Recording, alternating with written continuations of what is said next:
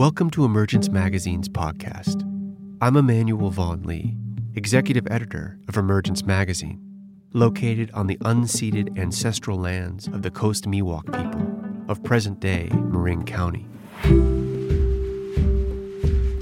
Each week, we feature a new interview, narrated essay, or story exploring the threads connecting ecology, culture, and spirituality.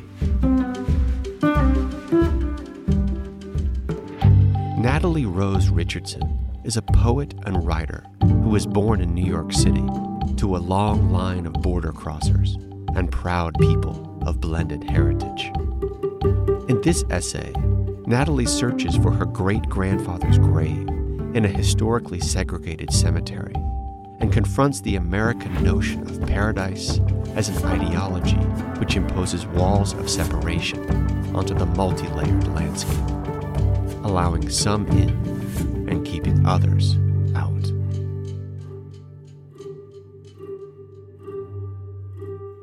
One, a corner less kempt. I am visiting my great-grandfather's grave. It is in Fort Wayne, Indiana, the city where my father grew up and where his mother still lives and works, behind the reception desk at Fairhaven Funeral Home. I have come from Chicago to stay with my grandparents for a blazing week in late July, during which I will turn 16. The quiet local pool, cloaked by an assistant living community, is closed Sundays. There is nothing else to do but visit the dead.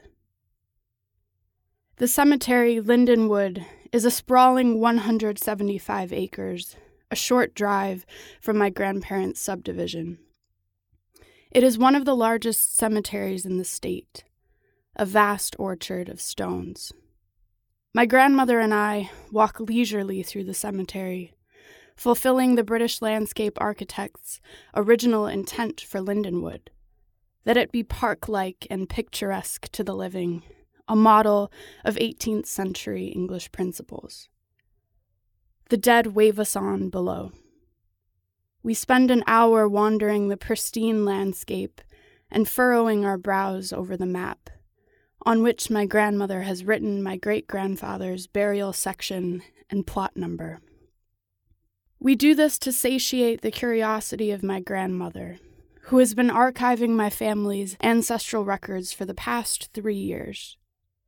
I know nothing about my great-grandfather but his name, Henry Richardson. We arrive at a corner of the cemetery that is less kempt, devoid of lindens and sunken in the landscape, a place where rainwater and slush would collect. Unlike the acres behind us, with gravestones and mausoleums of varied shapes, sizes, and colors, here there are only flat, gray stones, scattered crudely in rows. Some of the rows house large, grassy gaps between the stones. I think of a mouth with missing teeth. Some stones have names and dates, and others are blank, as forlorn-looking as the cinder blocks back in my parents' yard. My grandmother's eyes narrow. I think, she says quietly, this must have been the colored section. I bite my lip. We wander the plot in silence. I read the names of every marked stone in every row, and then I read them again. I inspect every unmarked stone for markings that would not be immediately recognizable. The unruly grass pricks my ankles. Henry is nowhere we can read him. Almost a decade later, I'm in graduate school in Chicago, writing an essay on my family's history of interracial marriage. I find myself inexplicably piqued by my memory at Lindenwood, though I have not returned since I was first there at 16. I dip a toe into the water. I call Lindenwood Cemetery. I explain to the peppy-voiced woman who answers that I'm a graduate student researching my family history, and I want to know whether the colored section of Lindenwood exists. I am overly deferential, wary of confrontation, 160 miles away, yet afraid of insulting the woman with truth. Goodness, I don't personally know the answer. Her chirpy voice is a bright curtain stretched taut across a dark room. I'll speak with our director and call you back. What's the section and plot number again? Later that day, I discover a voicemail on my phone. It is the same woman's voice. She says that if I choose to visit, she'll give me some materials on Lindenwood that she's assembled, including a map on which she's located Henry's section and plot number. She makes no mention of the absent gravestone or indiscernible plot. As for your question about the colored section, she pauses as though looking through her notes. I spoke to our director and found out, yes, there was one. It was section 13, Paradise. I frown. Henry is buried in section 14. She chirps on. And in the 50s, I guess they added another. Paradise Extended. 2. The prevailing conditions. The word paradise is likely surprising in its derivation, from the old Iranian term for walled enclosure. At first, this is troubling to me, if not alarming. I consider the white sand beach that is America's current commercial image of paradise, and I struggle to understand how, if we started at a walled enclosure, we arrived here. I think of walls, which make me think of closed doors and that old story I heard growing up, there's no room at the inn. And when I think of there being no room in paradise, I imagine an exclusive resort beach, overcrowded with sunburned, scantily clad people, a raucous crowd like Lollapalooza's, where only those chosen ones who shelled out for expensive tickets have earned their place within. What do we mean when we speak of paradise? Do we know, have we always known, that when we speak of paradise, we are summoning an ideology of barriers? On further reflection, it seems almost obviously so. Most ancient and present conceptions of paradise exclude particular immoral or unworthy people, pariahs, the marginalized, the evil, the tainted. The white sand beach is not accessible to everyone. If it were, would we not all be on it? Paradise, as we euphemize it now, is a place other than where we are, a place walled off from our earthly quotidian struggles, accessible only once we've done something to earn our place there. But who builds the walls of paradise? Who decides what and who will lie within, and perhaps more importantly, outside? What constitutes paradise, the landscape architect Ian H. Thompson writes, has always depended on the prevailing conditions. Landscape architecture, a niche field consisting of craftspeople dogged by persistent misconceptions about their work, does not feature prominently in our dialogues about politics, though perhaps it should. Ian H. Thompson's surprisingly lively introduction to landscape architecture makes a strong case for the social and cultural roles that landscape architecture has played in our world since the first historical records of gardens and agricultural systems. Landscape architects are involved in the decisions of nearly every earthly space we inhabit, from community gardens to parks, industrial sites, motorways, dams, farms, refuse centers, cities, suburbs, and cemeteries. It is a field that considers how we ought to interact with our geography, a question steeped in both cultural theory and on-the-ground practices. Landscape architects generally agree on the following definition of landscape, used by the annual European Landscape Convention, which draws landscape architects from across the globe. An area as perceived by people whose character is the result of the action and interaction of natural and human factors. Landscape, then, is perceived by people, an idea of the mind that to some degree is up for interpretation. Land has character, a moral ethic, a capacity to be lacking in integrity or piety, kindness or civility. It is an interaction of geographical and human factors, an interplay of geography with cultural and socio-historical values. It is complex. It is fraught. Notably, this definition is consistent with other more political uses of the word, as in a nation's moral landscape or a community's ideological landscape. The word paradise is frequently cited by landscape architects. It already appears 3 times in the first chapter of Thompson's book. Thompson explains this by noting that landscape architecture, given its preoccupations with aesthetics and pleasure, is linked to ancient dreams of paradise. Steeped in the literal and metaphorical, landscape architecture is the field that marries our cultural conceptions of paradise with the geographies we inhabit. But like every marriage, it is not a simple union. It is not without its history. Landscape planning, Thompson writes, does not begin with a blank slate. Our geographic landscape, just like our ideological one, is a multi-layered record. Architects have a word for this, palimpsest, which expresses the notion that even if a landscape is altered, traces of its history will remain.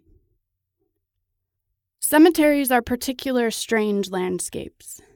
Many of us feel closer to the land in cemeteries than in any other common space. Here we watch the bodies of our loved ones lowered into plots cut from the earth. We plant flora near the stones of the dead, imagining their spirits rising liquidly through the roots and inhabiting the blossoms. Many of us choose to believe that our loved ones' bodies will decompose within the soil, marry with the earth, when, in fact, modern cemeteries are catacomb fortresses, underground stone grids as organized and unsentimental as city blocks. Cemetery landscapes epitomize what most landscape architects agree is the root objective of their practice, to create paradise on earth. The cemetery is a geography on which many of us impose ideas of heaven itself, our dead resting in peace, rising smoke-like from their graves to a paradisical afterlife. It is also a space that, generally speaking, we do not today associate with segregation. If there are borders in our cemeteries, they are the gauzy borders between the living and the dead. If there are fences, they are the wrought iron shields that guard the dead's sacred space from our irreverent human life.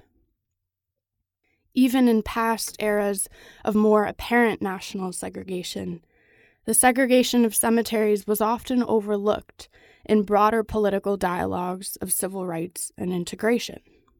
For much of the 20th century, cemeteries were not considered public accommodations by our federal courts, and as such were not subject to civil rights protections. Even after they were technically integrated as a byproduct of a 1948 Supreme Court decision regarding land rights, cemeteries remained rigidly segregated along lines of race and religion. Because they are associated with death and the afterlife, it is easy to forget that cemeteries are politically relevant extensions of our living world. While public spaces have grown more integrated since the mid-20th century, many cemeteries continue to lag behind. One keen example, in 2016, a chain-link fence that had racially segregated a cemetery in Waco, Texas, since its founding in the 1800s, was removed by city order.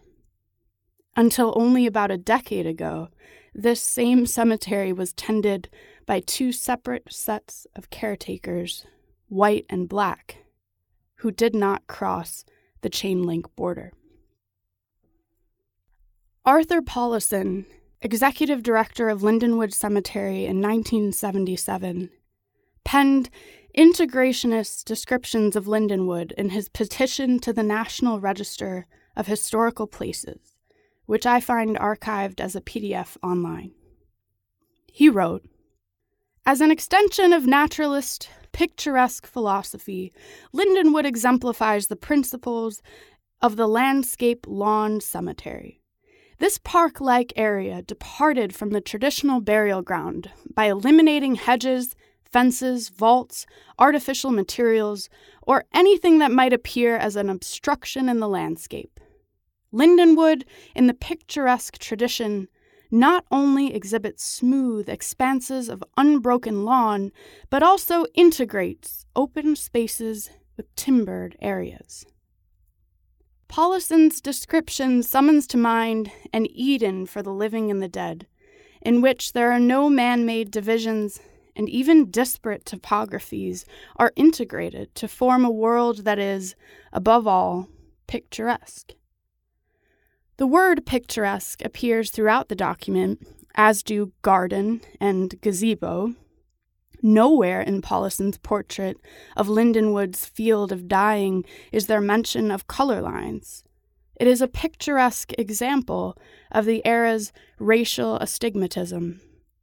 Lindenwood was, for Paulison, a 175-acre paradise that illustrated the art of integration within a segregated nation. As it turns out, the word picturesque, coined by architects and artists, has a different original definition than simply pretty. It originated as an artistic style. At the time of Lindenwood's opening in 1860, the same year a clean-shaven Lincoln would be elected president and the country would dissolve towards civil war, the picturesque concept was spreading across America from Europe as a staunch reaction against neoclassicism, which emphasized order and formality. One encyclopedia defines picturesque as an aesthetic quality that is marked by a pleasing variety of interesting textures and, critically, irregularity, asymmetry. Lindenwood is, like most American cemeteries, history's chessboard of the dead. Color-segregated squares, like buried with like. Burial grounds are political, historically segregated extensions of American public spaces.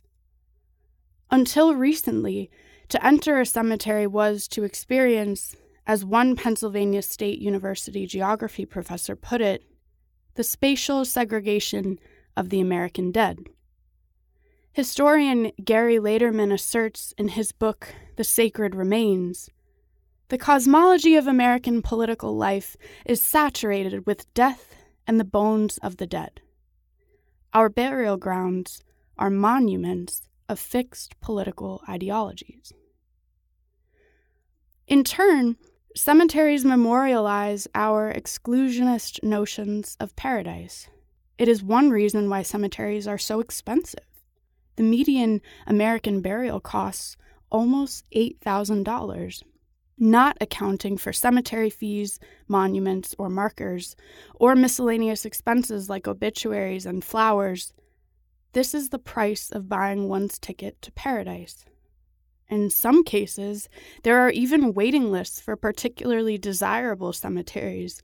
Hordes of people wish to be buried alongside esteemed society names, to live forever in an exclusive paradisical zip code.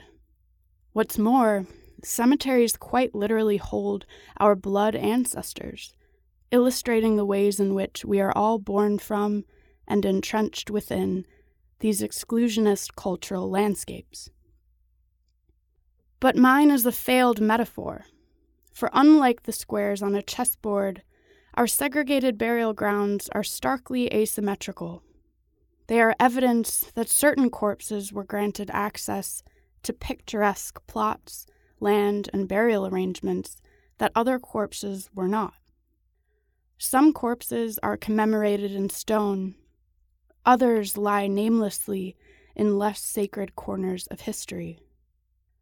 Where some entombed remains have for centuries been crowned by marble and guarded by wrought iron fences, others are only just now being uncovered from where they were buried beneath bodegas, New York City high-rises, entire towns, tourist ports. In 2019, in Tallahassee, Florida, a cemetery of formerly enslaved people was discovered beneath the fairway of Capital City Country Club's golf course, the emerald grounds of which were formerly a 500-acre plantation. The ravaging and overtaking of Native peoples' burial grounds has become so ubiquitously accepted that the Indian burial ground trope is now a popularized plot point in mystery novels and Hollywood films. What American cemeteries and burial grounds illustrate is the fallacy that everyone can earn a place in paradise. Many people in history and the present, like my great-grandfather Henry, were never granted the right to earn their place within our nation's broader cultural ideal. Rather, the very conditions of their birth, on the other side of the fence, so to speak, foreclosed the possibility of their ever reaching it. 3. Searching for Paradise. I am looking at a photograph of Paradise Road. It is, according to the title, in Washington County, Utah, and a congregation of mountains dominate the background of the image, their rock faces the color of a wound. Beneath the mountains is a tiny subdivision of identical homes and the dark, blank stares of their identical windows. In the foreground, in the center of the frame, is the cemetery. Almost identical in shape and size to the cluster of homes, it appears to us as a strange, inverted mirror of the subdivision. The lawns of the cemetery are flat, and unlike the native red rock shrubbery elsewhere in the frame, unnaturally green. Pale rows of gravestones scar the ground. Paradise Road separates the cemetery from the subdivision, a neat, paved separation of living and dead.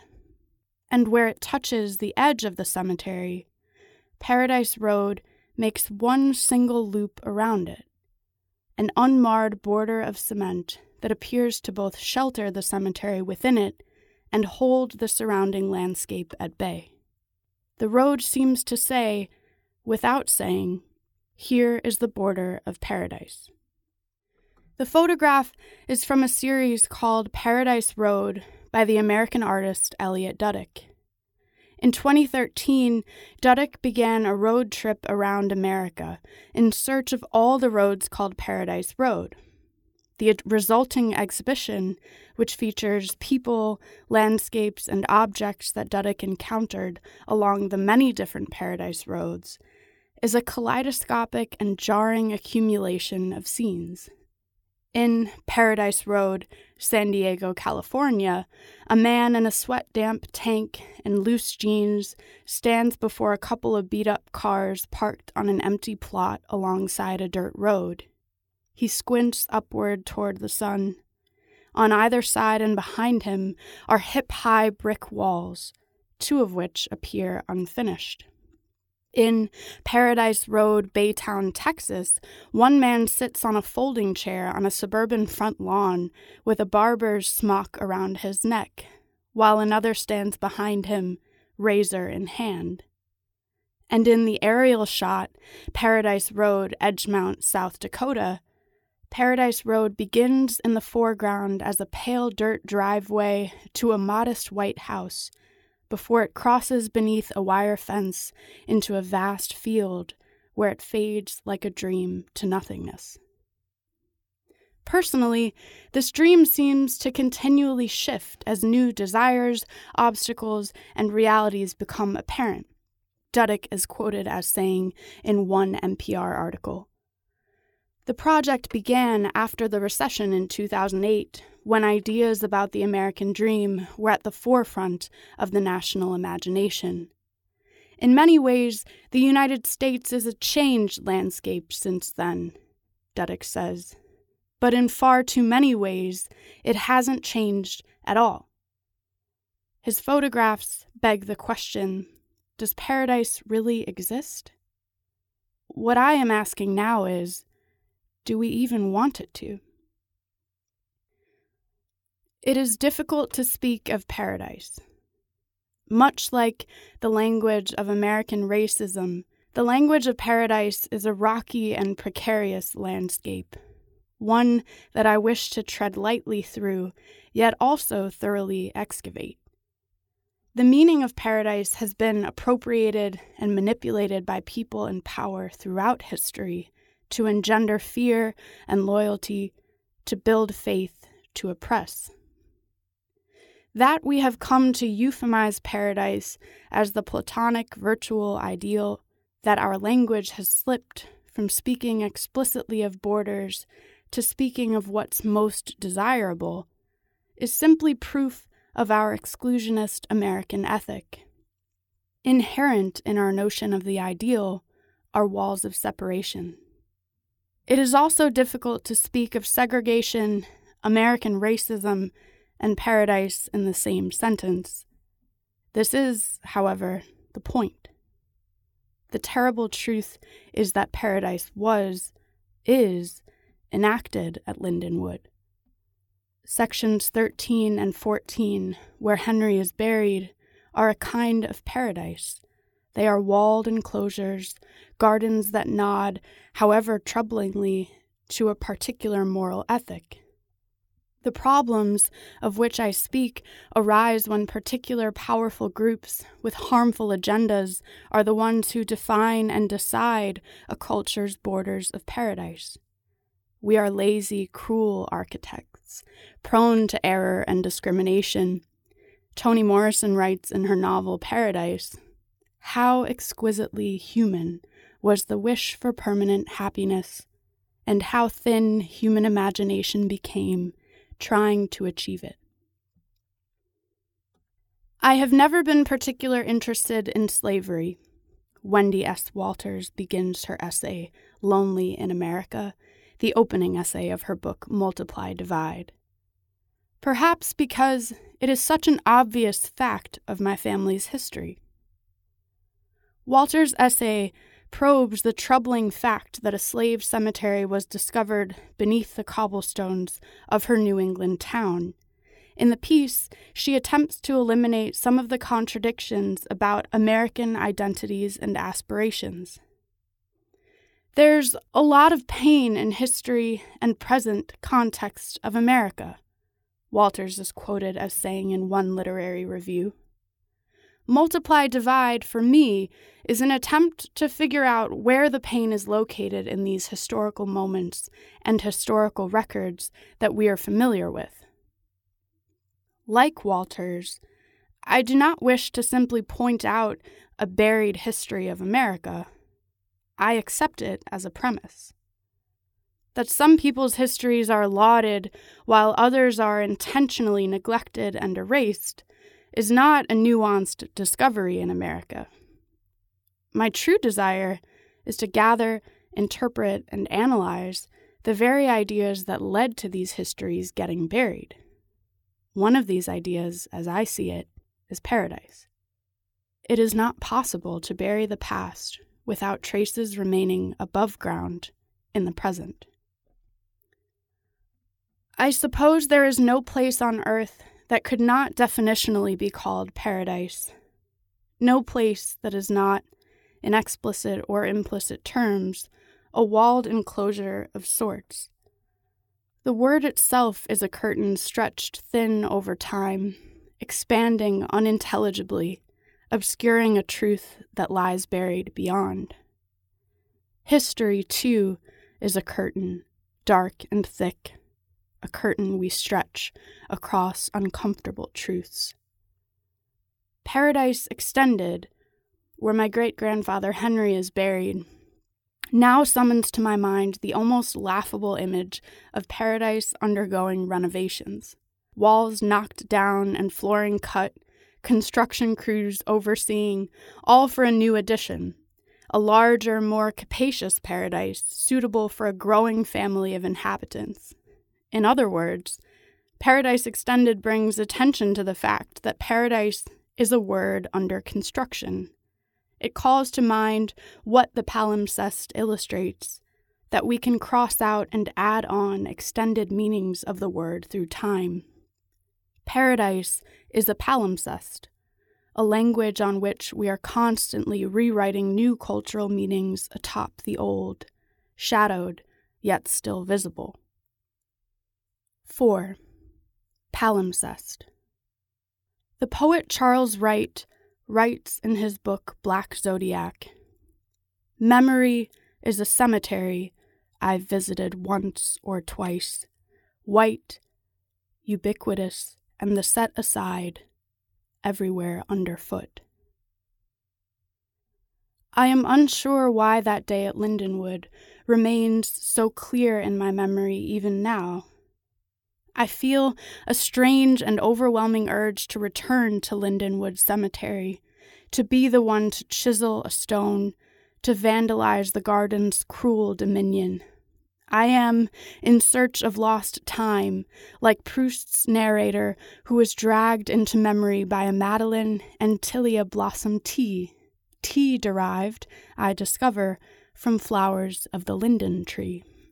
I think that if I can only carve Henry's name, I can write my history. It is all we can do to recall the forgotten dead. That I feel so strongly about a name etched onto a grave, chiseled into stone, is, if anything, only evidence of my own bias for writing. It is a bias toward literature, toward language, a written record. To write is to memorialize the self, the world, an era's preoccupations. It is the mean of endowing people's lives with words that will live beyond them. To write into history is to know a palimpsest intimately. It is to reconcile the notion that parts of the record have been written atop others. To discern where our cultural record has been rewritten and obscured. Most of my ancestral narratives have been written over by others, forced out of history's borders. To write into my history is to become familiar with the cruel landscape of a particular American palimpsest, to struggle with and against it. Now, almost a decade later, I type Henry's name and his birth and death years into the Find a Grave online database, ashamed to hope that we were wrong all those years ago and that his name has been archived in stone all this time. The error message mocks me, a red exclamation point punctuated with the message, "No matches found." This notion reinforces the larger tragedy in the search for my ancestors, that what I hope to find of them is nowhere. What lives in my imagination is not in reality matched. The names they wore, the legacy they left, were no match for history's discriminating slate. The search for knowledge of my predecessors has largely turned up blanks. Their story remains highly debatable, an unmarked stone I try in vain, again and again, to read. Morrison writes in her novel Paradise, "But can't you even imagine what it must feel like to have a true home? I don't mean heaven. I mean a real earthly home. Not some fortress you bought and built up and have to keep everybody locked in or out. Not some place you went and invaded and slaughtered people to get. Not some place you claimed, snatched because you got the guns.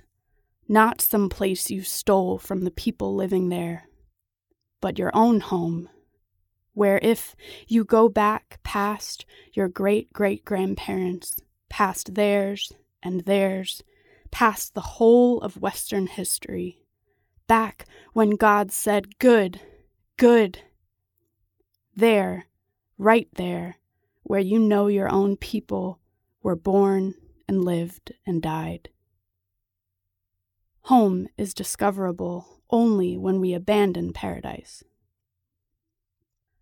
I am writing from Lindenwood Cemetery, where I am standing for the first time since my first visit almost a decade ago.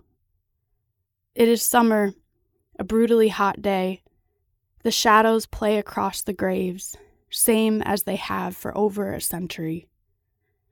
In my hand, I hold a map of the cemetery on which section 14 is highlighted in fluorescent yellow, a false beacon. Below, the dead wave me on in silence. I don't wander.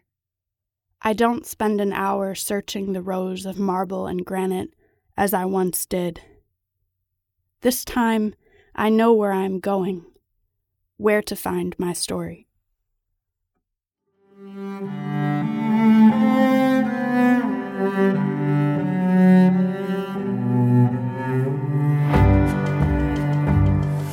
Emergence Magazine is an initiative of Calliopeia Foundation.